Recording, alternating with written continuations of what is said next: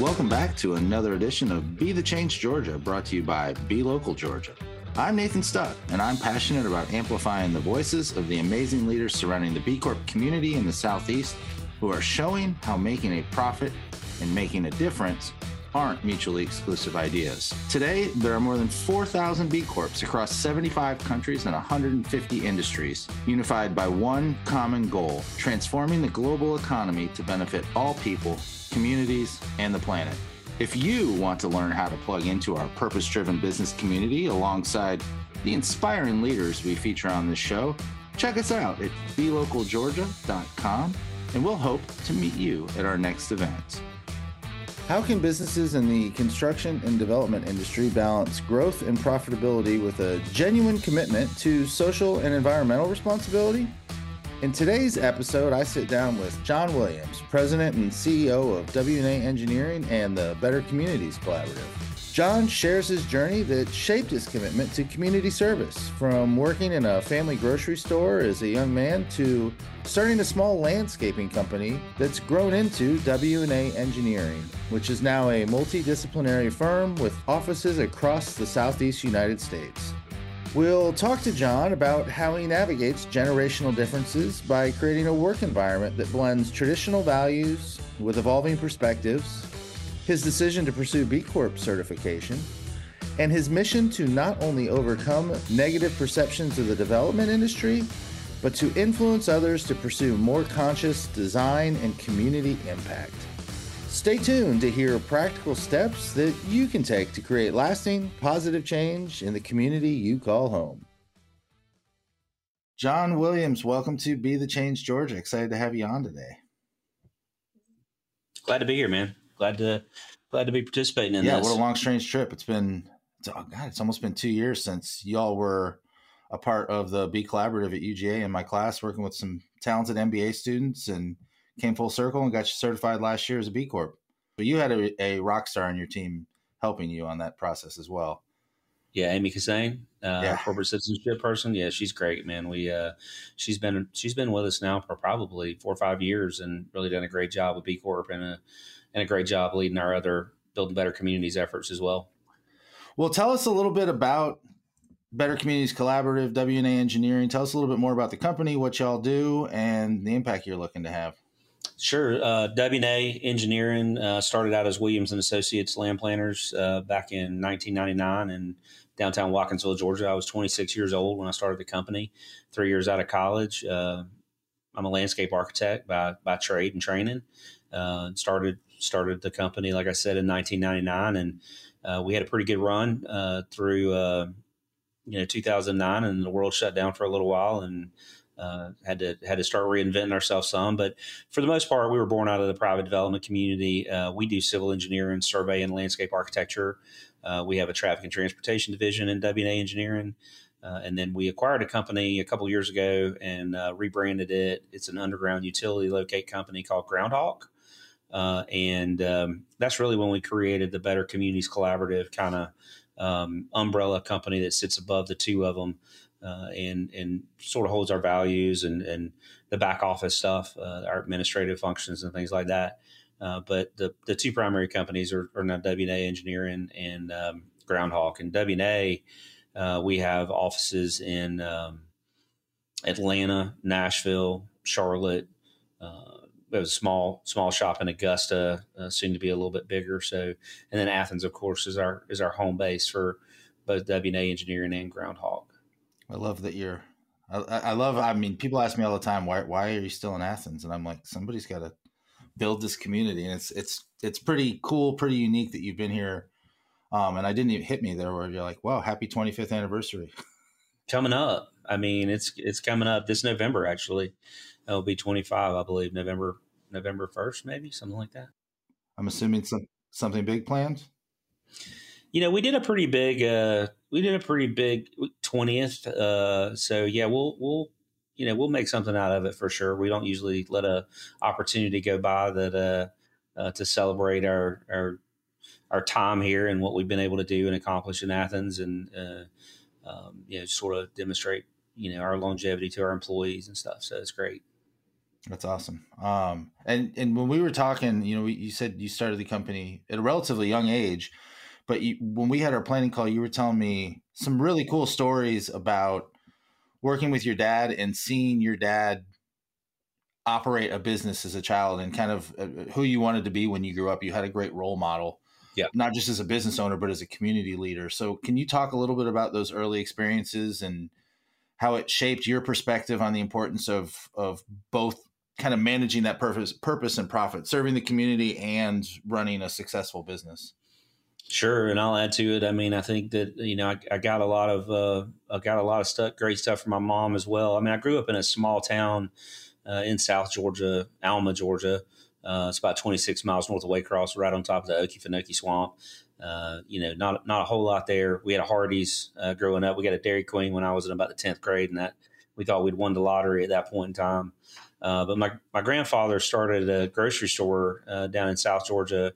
It was in the 50s, back when people still literally brought in live chickens and traded them for a 5-pound bag of sugar, and they delivered groceries to your house, or they had a ticket book that everybody kept up with their grocery bill on, and they paid it once a month, or paid it when the crops came in. My dad sort of took the business over with my uncle when I was in around the 5th grade, and in the 7th grade, my uncle decided he wanted to do something different, and my dad bought him out and came home and said, "Hey, here's your uncle's keys. I need you to go to work. Store's not doing great at the moment, and I know I can trust you." And so in the 7th grade, I went in the grocery business. And for those that live in Athens, the store was about the size of Bell's on Hawthorne. So I mean, not a giant store, but a reasonable sized grocery store.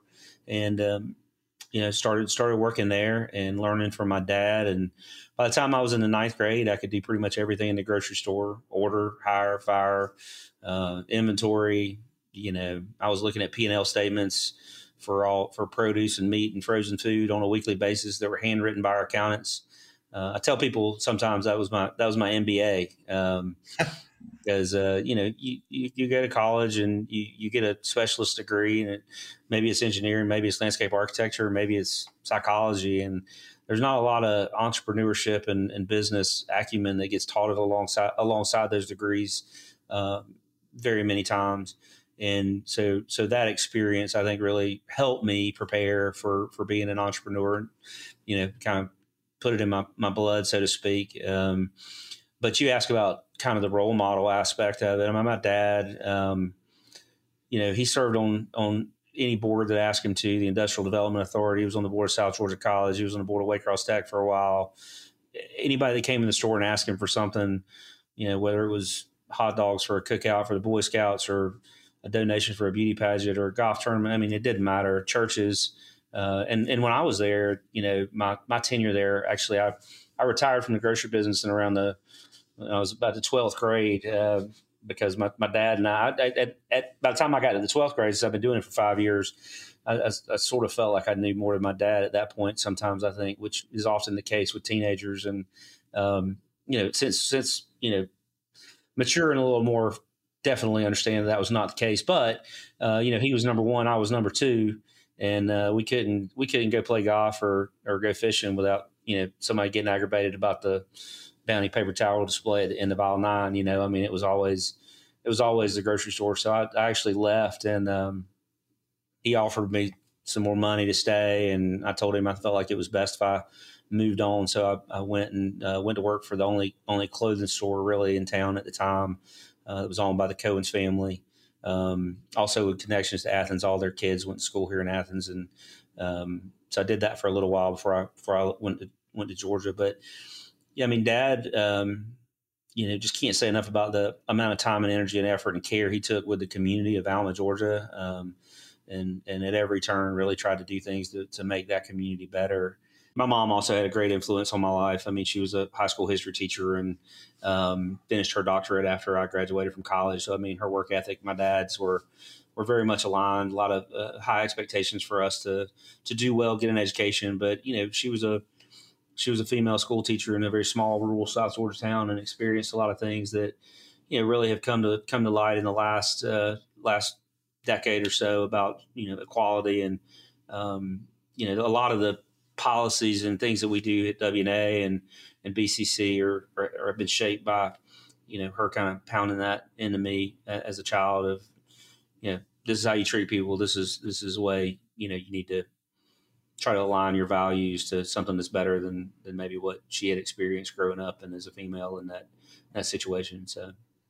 But so I didn't know all those, but like the amount of parallels in that story where I worked for my dad, he had a hockey rink and I reffed hockey, and the work ethic and just the amount of, but that and how many people that, couldn't afford their league fees or you can ref a couple games and don't worry about it. And my mom was an AP American history teacher who got a master's at like in her mid 50s. So I'm sitting over here chuckling too, where I'm like, it's a very similar, but I was, almost cursing that work ethic the other day. Cause I'm like, sometimes I can't relax because you close the store for a day, you can't get that revenue back. You can't. Well, that's right. It never closed. I mean, we closed on Christmas Day, and our phone would start ringing at home about 8:00 in the morning on Christmas morning for people that had forgot their Cool Whip, and wanted my dad to go down to the store and open the store so they could get their Cool Whip. It was, and we would go in on Christmas because you always had to check the cases, right? I mean, if a frozen food case went down, I mean, you lost all the ice cream. I mean, it was a mess.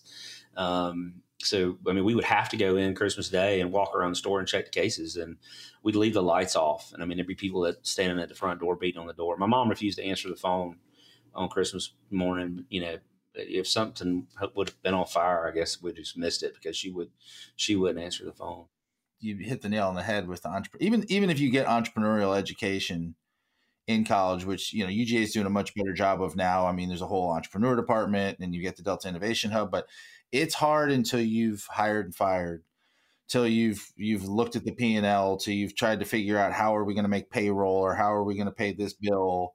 Until you've done it, it becomes very difficult. And now that you're doing it and you've been doing it, well, for 25 years, you've shifted into the position your dad was in to a certain extent, where now you're leading people and you're inspiring. And we even joked about this on one of our calls of, you're that person you have somebody working for you who's going to be on a podcast 25 years from now talking about my first boss, John, and what an influence he was on me. So how has that transition been, and how have you navigated? I mean, and now it's almost the generational difference where you're going back to telling stories about the cash ledger, the monthly ledger. How have you navigated some of those generational differences to create that work environment that is going to mold that next generation of leaders? Well, I mean, that's a progression that's really happened over a period of time. We talked about it. I've been in business for 25 years. I mean, 90% of businesses fail in the first 5 years. And it's not really because people aren't good at what they do, whether it's, cutting grass or, running a day, babysitting kids. I mean, it's because they don't know how to run the business right. And that's really what I feel like my dad gave me. But the first 5 years is still hard. And I mean, you're just scrambling to make sure that you're building the business and you're going to get profitable and, you're trying to do the right thing. I mean, you're not, discounting. I mean, I was donating to, things around town from that period of time as well. But I mean, until you get past year 5, and then for me after that, 2009 hit and we sort of had we had 25 people in 2009 and we got down to 12 and had a few rebuilding years, kind of rolled out of that and started expanding again. And, by then we've been in business 10 or 15 years and you really start, even though I was still fairly young at the time, you start looking around and kind of trying to figure out, what do you want the business to be when it grows up, for lack of a better word. And, so, I mean, I kind of went on this journey of trying to figure out what it was going to look like 5 years from now, 10 years from now. And, worked with Natasha Ganem at Lion Leadership, who you may know, to try to kind of get the mission, vision, value, the why, why we're doing what we're doing and learn more about really what it was going to be like to manage a business with a new generation of employees as well. Because, I learned a lot from my dad, don't get me wrong, but I mean, if dad told you to go out to the parking lot and pick up cigarette butts with tweezers, you didn't say why, you said, where are the tweezers? I mean, you did not ask any questions. You didn't pass go. You didn't collect $200.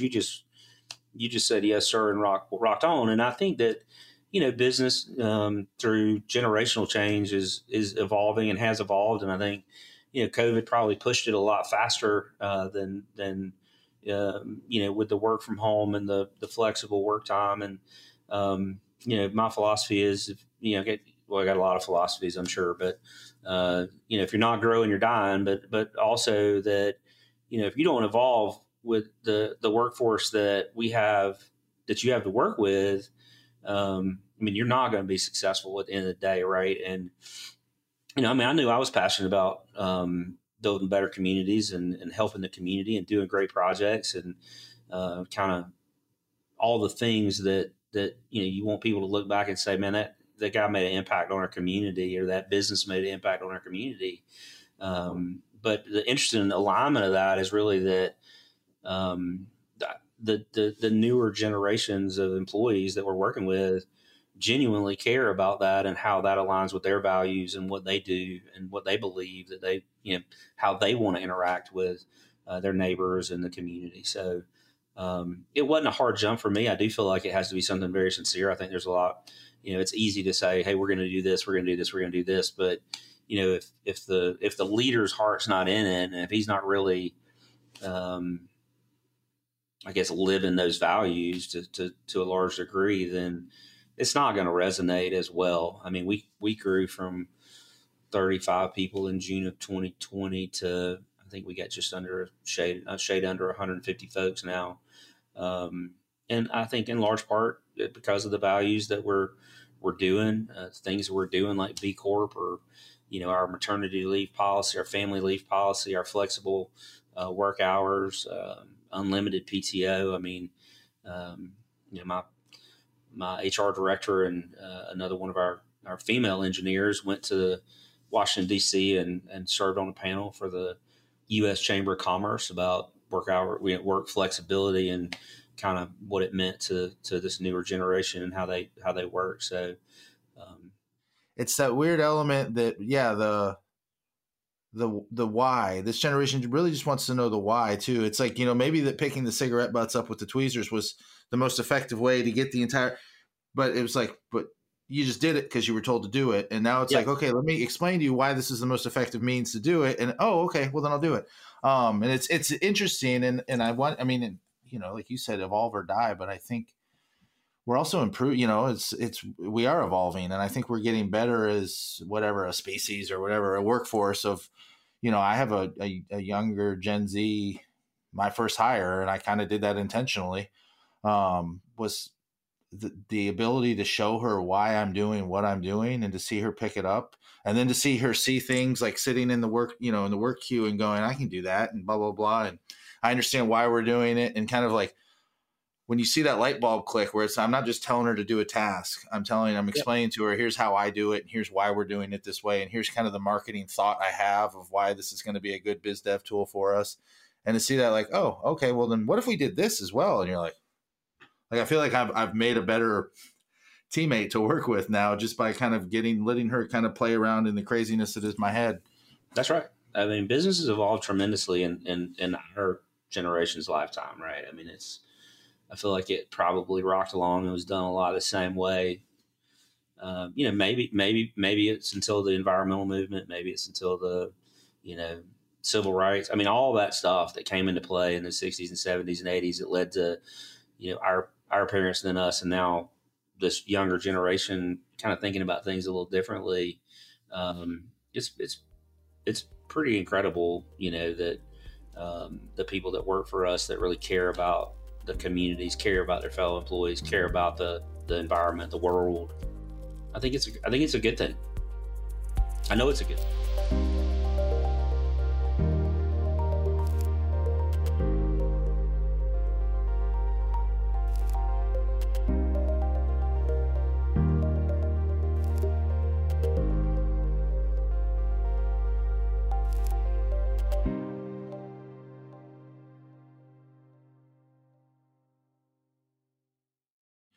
I remember you saying to me one time too that we were talking about kind of the negative perceptions of the industry of engineering, construction, whatever, building things, and and you mentioned to me that, you know, if we don't do it, somebody's going to do it. Yep. Somebody's going to develop that. Somebody's going to put that gas station on the corner. Somebody's going to build that new subdivision. So if we can do it better than everybody else with regards to how we care for our people, the jobs we create, the concern we give for the environment and water runoff and all these things, then let's be in the business of doing this as well as possible. So how do you work to challenge and change those? I mean, I kind of spoiled your answer a little bit, but how do you work to challenge and change those perceptions with the, you know, the environmental impact, and how do you take the industry you're in and, you know, I guess I'm asking, can you share how your company strives to be a good corporate citizen within the development business?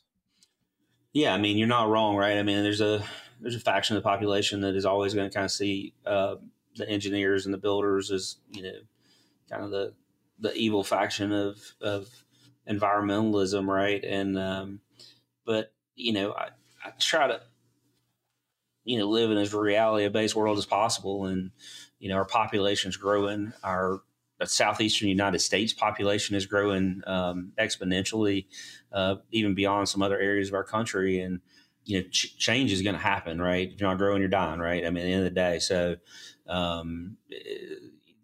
we have to build new housing, and we have to figure out a way to try to continue to make it as affordable as possible. And, you know, with the houses come schools and shopping centers and movie theaters and gas stations. And I mean, so those things are going to happen, right? I mean, they're going to happen in Atlanta, they're going to happen in Athens. I mean, unless you have a city where the population is declining, they're going to happen everywhere. You know, so when we talk about, and I just had this conversation with some of my employees last week, we were talking about the, you know, building better communities is our why. And, you know, somebody said, well, you know, we don't build, we don't hammer nails and, you know, vertically build, but I mean, but we're part of that process. And my answer to them was, well, I mean, that one of the reasons that I actually had Building Better Communities way back in 1999 or 2000. I mean, one of the first T-shirts I ever did had that on there. I think it inspires conversations like, well, what do you mean? What do you mean? How do you build better communities? I mean, you're a civil engineer, you're a landscape architect, and it evokes the thought process from our employees to be able to share what they think about, you know, how we're building better communities. And like you said, I mean, somebody's going to design and engineer that gas station. Somebody's going to design and engineer that single family neighborhood. And I mean, if we can do it just a little bit better, you know, if we can be a little more conscientious of the tree save areas, if we can be a little more conscientious of, you know, handicap accessibility or pedestrian access, or do just a little better job on the stormwater management pond. I mean, we're going to ultimately have a greater impact on the community, a greater positive impact on the community than someone who's not. And I'm not suggesting there's not other engineering companies that also don't try to keep those things in mind. But, you know, that's what we try to keep on the front of our minds as we're developing projects. And then, you know, sometimes you end up with some really incredible community changing projects. You talk about the Georgia Square Mall redevelopment that we were able to come in and, you know, after they had sort of tried one plan that didn't really work for the city of Athens, and we came in and said, you know, let us give that a shot. And we're able to get a big TAD project approved, and it's really going to be a game changer for the west side of Athens, and or the work we're doing right now with the Classic Center around the new arena, you know, hotel, parking decks, and the kind of entertainment district down there that super impactful for Athens, not only by adding, you know, tax dollars and revenue, people coming in from out of town, spending dollars there. But I mean, those are great projects to work on, but, you know, there's still going to be the storage facility or the gas station and stuff like that I think we have a responsibility to do those the best we can and pay attention to what we can and make them better. Yeah. And it's like a blessing and a curse. I say that all the time is, you know, I've stayed here and decided to build my business here. And I know some other, like one of our other B Corps, Kat Shane, same thing. She stayed here. She's building her business here. You know, Creature decided to open here. Terrapin's been here for close to 20 something years. And yeah. And, you know, you're like, I might curse myself in the future, though, because when it takes me like more than 12 minutes to get from the west side to the east side of Athens, I'm going to be like, who did this? Where did all these people come from? Yeah, I mean, Athens is. I mean, it's going to continue to grow. I mean, the universities come out and said they're going to add kids. I mean, I think they're going to 45 or 46,000 in the next 4 or 5 years, and I mean, we are a university town. I mean, without the University of Georgia, Athens would not be Athens. We wouldn't enjoy all the things that we do, and the research that's coming out of there, and the startups that's coming out of there, and the entrepreneurs that's coming out of there, and we really try to support that as well. I mean, when we're involved in a project that a company's relocating. Well, like you said, building a new facility from California. Here's 1,800 jobs, medical device manufacturing facility. Hundreds and hundreds of millions of dollars of investment. But I mean, they needed to be close to the university. They needed a talent pool for those engineers and folks to draw from. Athens is a great town. Now, the interesting thing about it is it has been an experience for me growing into other communities, right? I mean, we have an office in Atlanta, we have an office in Nashville, we have an office in Charlotte. And while we share our same values, everywhere is a little bit different. And we try to be very cognizant of, what's important to those employees in that area for their communities. And one of the things that we do is our charity of choice every year, where we, pick one charity for us, it's called an impact center, but per regional office, for that group to focus on throughout the year, whether it's in-kind stuff or, volunteerism or, even some cash donations and stuff. But, we try to support those employees where they're at and in their home community, so that they feel, that obligation and responsibility to continue to build their communities better as well, not just Athens. So. Well, it's putting on I'll take the Be Local Georgia hat off, put on my culture and impact consulting hat, and I'm like, that's a great move. It's a smart move, but it does. I mean, it makes it feel like you're not prescribing like, well, John loves dog rescues or John loves this, so we're going to do this everywhere. It's what do you care about? And that is kind of that transition to this new generation. What do you care about? And if you care about it, we care about it, and let's get behind it and figure out ways to drive volunteerism, to drive that excitement about the purpose that your job can bring to your, it's not going to be your whole purpose, your whole existence, but that you actually are excited about who you work for and what you do for a living. That's right. And you ask about how we overcome that negative perception. And I mean, one of the things that we do, and I mean, I do a lot of things, my wife and my family does a lot of things in our private life that we don't talk about, because I'm actually a pretty private person. But when it comes to the companies, I mean, we really want to kind of shout it from the rooftops and let people know that, hey, we contributed $50,000 worth of design time to the Firefly Trail, or, we're doing a lot of work for ESP, or we're doing, we have a volunteer day for MLK Day where all of our employees get to get off and organize volunteer day. And, we talk about those things because, it lets people kind of see behind the curtain a little bit that, we're not the evil developer. I mean, we're not the guy with the sign on the side of the road when the bulldozers show up to cut the trees down.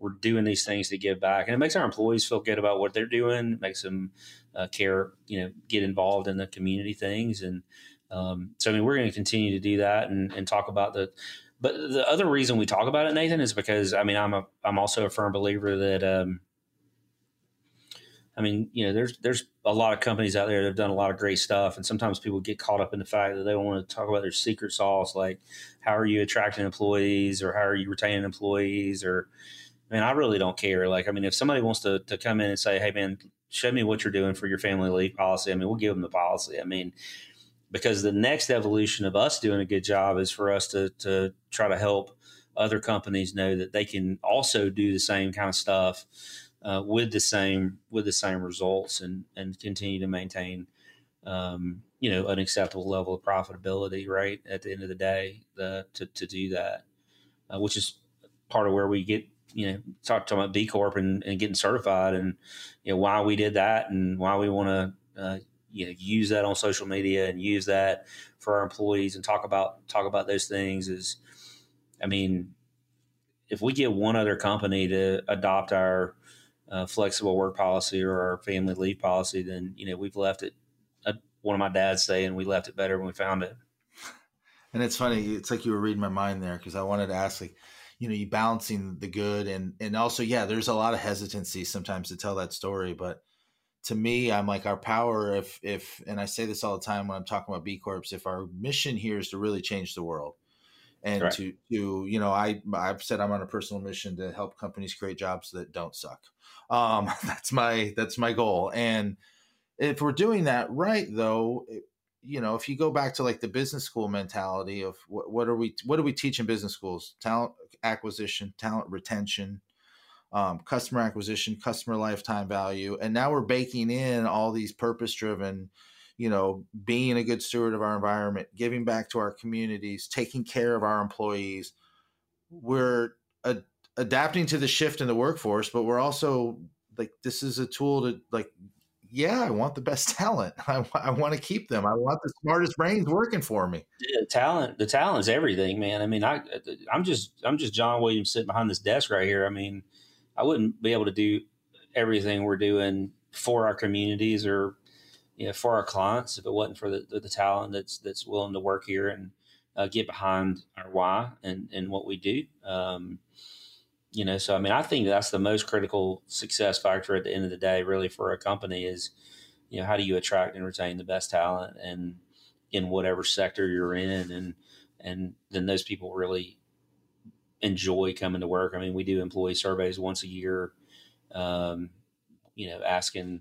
would you recommend people to come work for this company? And, consistently, 95% of our employees say that they would. So, I mean, that's great. And it's really something that I take to heart, and we continue to try to get better and work hard at to make sure that continues to be what they say. I mean, do we make mistakes? Oh yeah, we make mistakes. Do we try things that cost us money that don't work? Yeah, we do that too. Do we start programs or, go down a path and realize that, it's not going to work out and we need to change course? 100%. When you're not chasing every single penny of the dollar, right? I mean, first rule of business, you got to make money, right? We wouldn't be able to give back if we didn't make money.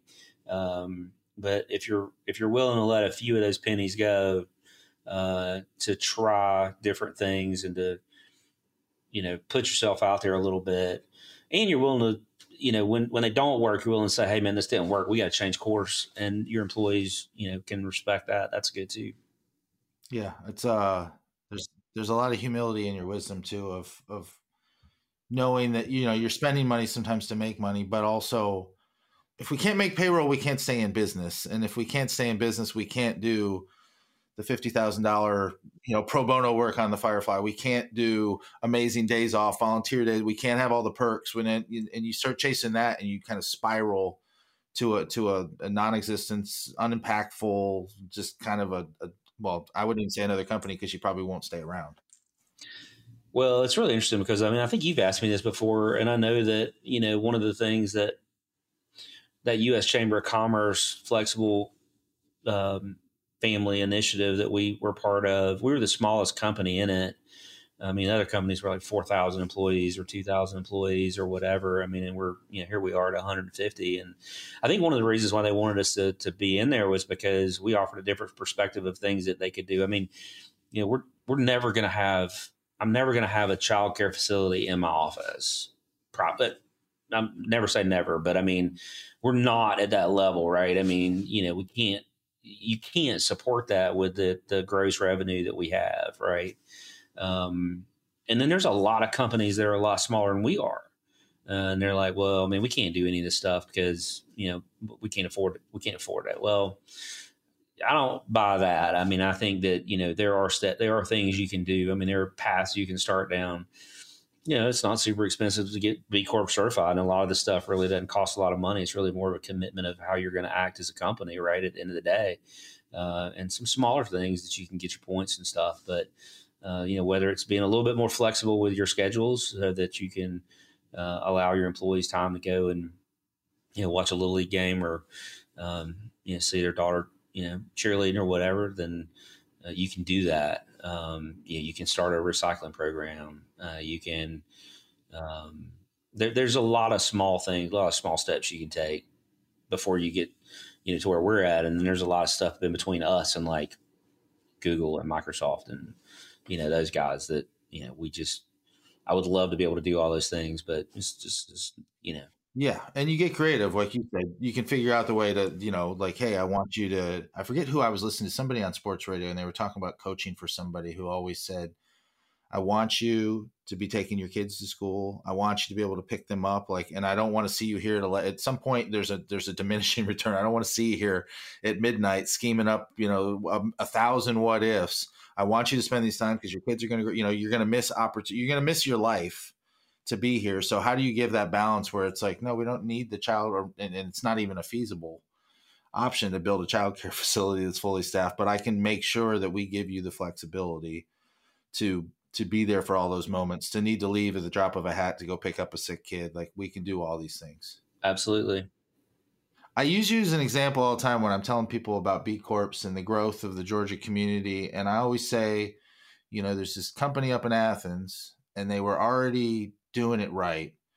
Because even Creature was doing it right, but Creature was still fairly young when they started this process. Y'all were 20 some years into being in business when you went, we're going to do this. So what was it about getting the certification that just made sense because I hear that argument all the time. Well, we're already doing all these things, so why would we take the certification?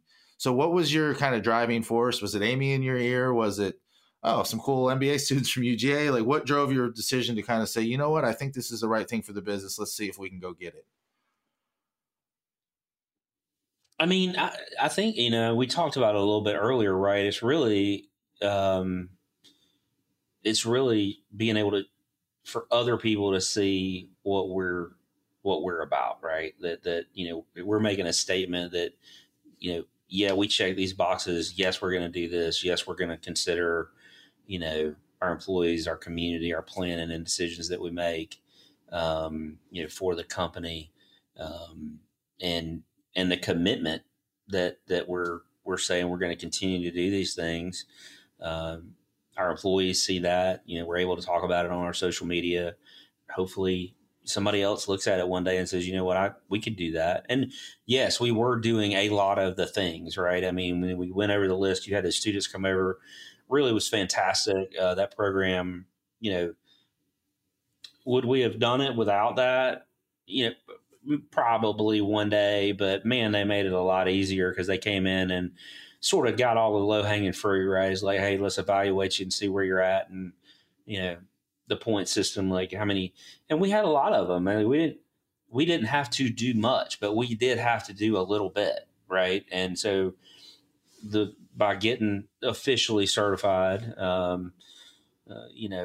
we checked those boxes that we had left that we had not checked before. And I think that there's a lot of great conversations that come out of that. I mean, I've enjoyed talking to it about our employees. It's sort of like the Building Better Communities thing when I was talking about my employees. I mean, B Corp is still fairly new. If I tell 10 people that were B Corp certified, maybe 1, 2, maybe 3 of them that have ever heard of it. And so it's a conversation starter, right? It's like, what is that? And why did you do that? And, or why would you do that? And it gives us an opportunity to tell our story and kind of who we are and what we're about. I know when I used to work for Advic, I was a student on that project. That's how this whole thing started. What a long, strange trip it's been. But I remember as time went on, going back to the Classic Center for job fairs, for UGA career fairs, and more, at first everybody knew Salesforce. And then they came up and they just I saw you were a B Corp. And also he had all these students lined up. And of course, at first, like the rest of the team that was there, I would go up and, because I lived here, and they'd be like, Nathan, can you go? And so they'd just be like, another person wants to talk about B Corps. And by the end of it, it was like our whole team could have this conversation about what it meant, why we did it. And it was just kind of cool, but it was like, oh, this young generation knows what they are. But you're absolutely right. I think that the younger generations know a lot more. I mean, my youngest is in elementary school, and I mean, they're talking about things at that level, whether it's about, personal health and healthy habits or sustainability, environmental education, all that stuff. I mean, they that didn't happen when I was a kid. I mean, they weren't talking about that kind of stuff, right? So, I mean, the kids that are coming out of high school and college now are way more versed than I am, or I was, and probably you were coming up at our age, and certainly more than our parents, which is, again, not a bad thing, a good thing. Yep, 100%. Well, I promised to get you out of here quickly, but you had a lot of wisdom to drop, so I wasn't going to cut you off. So, John, I just want to thank you again for coming on. Exciting as a fellow Athenian to have another B Corp here. We have another one that's recently been certified, an architect. We've got an architect, an engineer now, and we just need like a GC, a couple subs. We'll get them certified. We'll get them to the UGA program. But thanks again for coming on and sharing some of that wisdom. I think the way you tell it and the story and the background and everything, it's just a really awesome story to hear. And I know that you are inspiring that person who's going to talk about you in 25 years about what a great boss and what a great person you were and an influence on their life. So I appreciate the time and thanks for coming on. Nathan, I really appreciate the opportunity. It's always great to get on, and it's great to see you, and great to be able to talk about our companies and share our story. So thanks for the time. Well, that wraps up another edition of Be the Change Georgia. We're grateful, as always, for the opportunity to serve you with this content and grow this incredible community of purpose-driven B Corp leaders. If you haven't already, we would be grateful for you to rate the show wherever you get your podcast by simply tapping the number of stars you think it deserves and sharing it with a friend. This helps us get the word out and continue to use our collective influence as a force for good. This podcast wouldn't be possible without the help from our production team at Chat with Leaders Media. Learn how you can launch your own podcast to grow your business at chatwithleaders.com. Thanks again for listening, and now go be a leader worth following.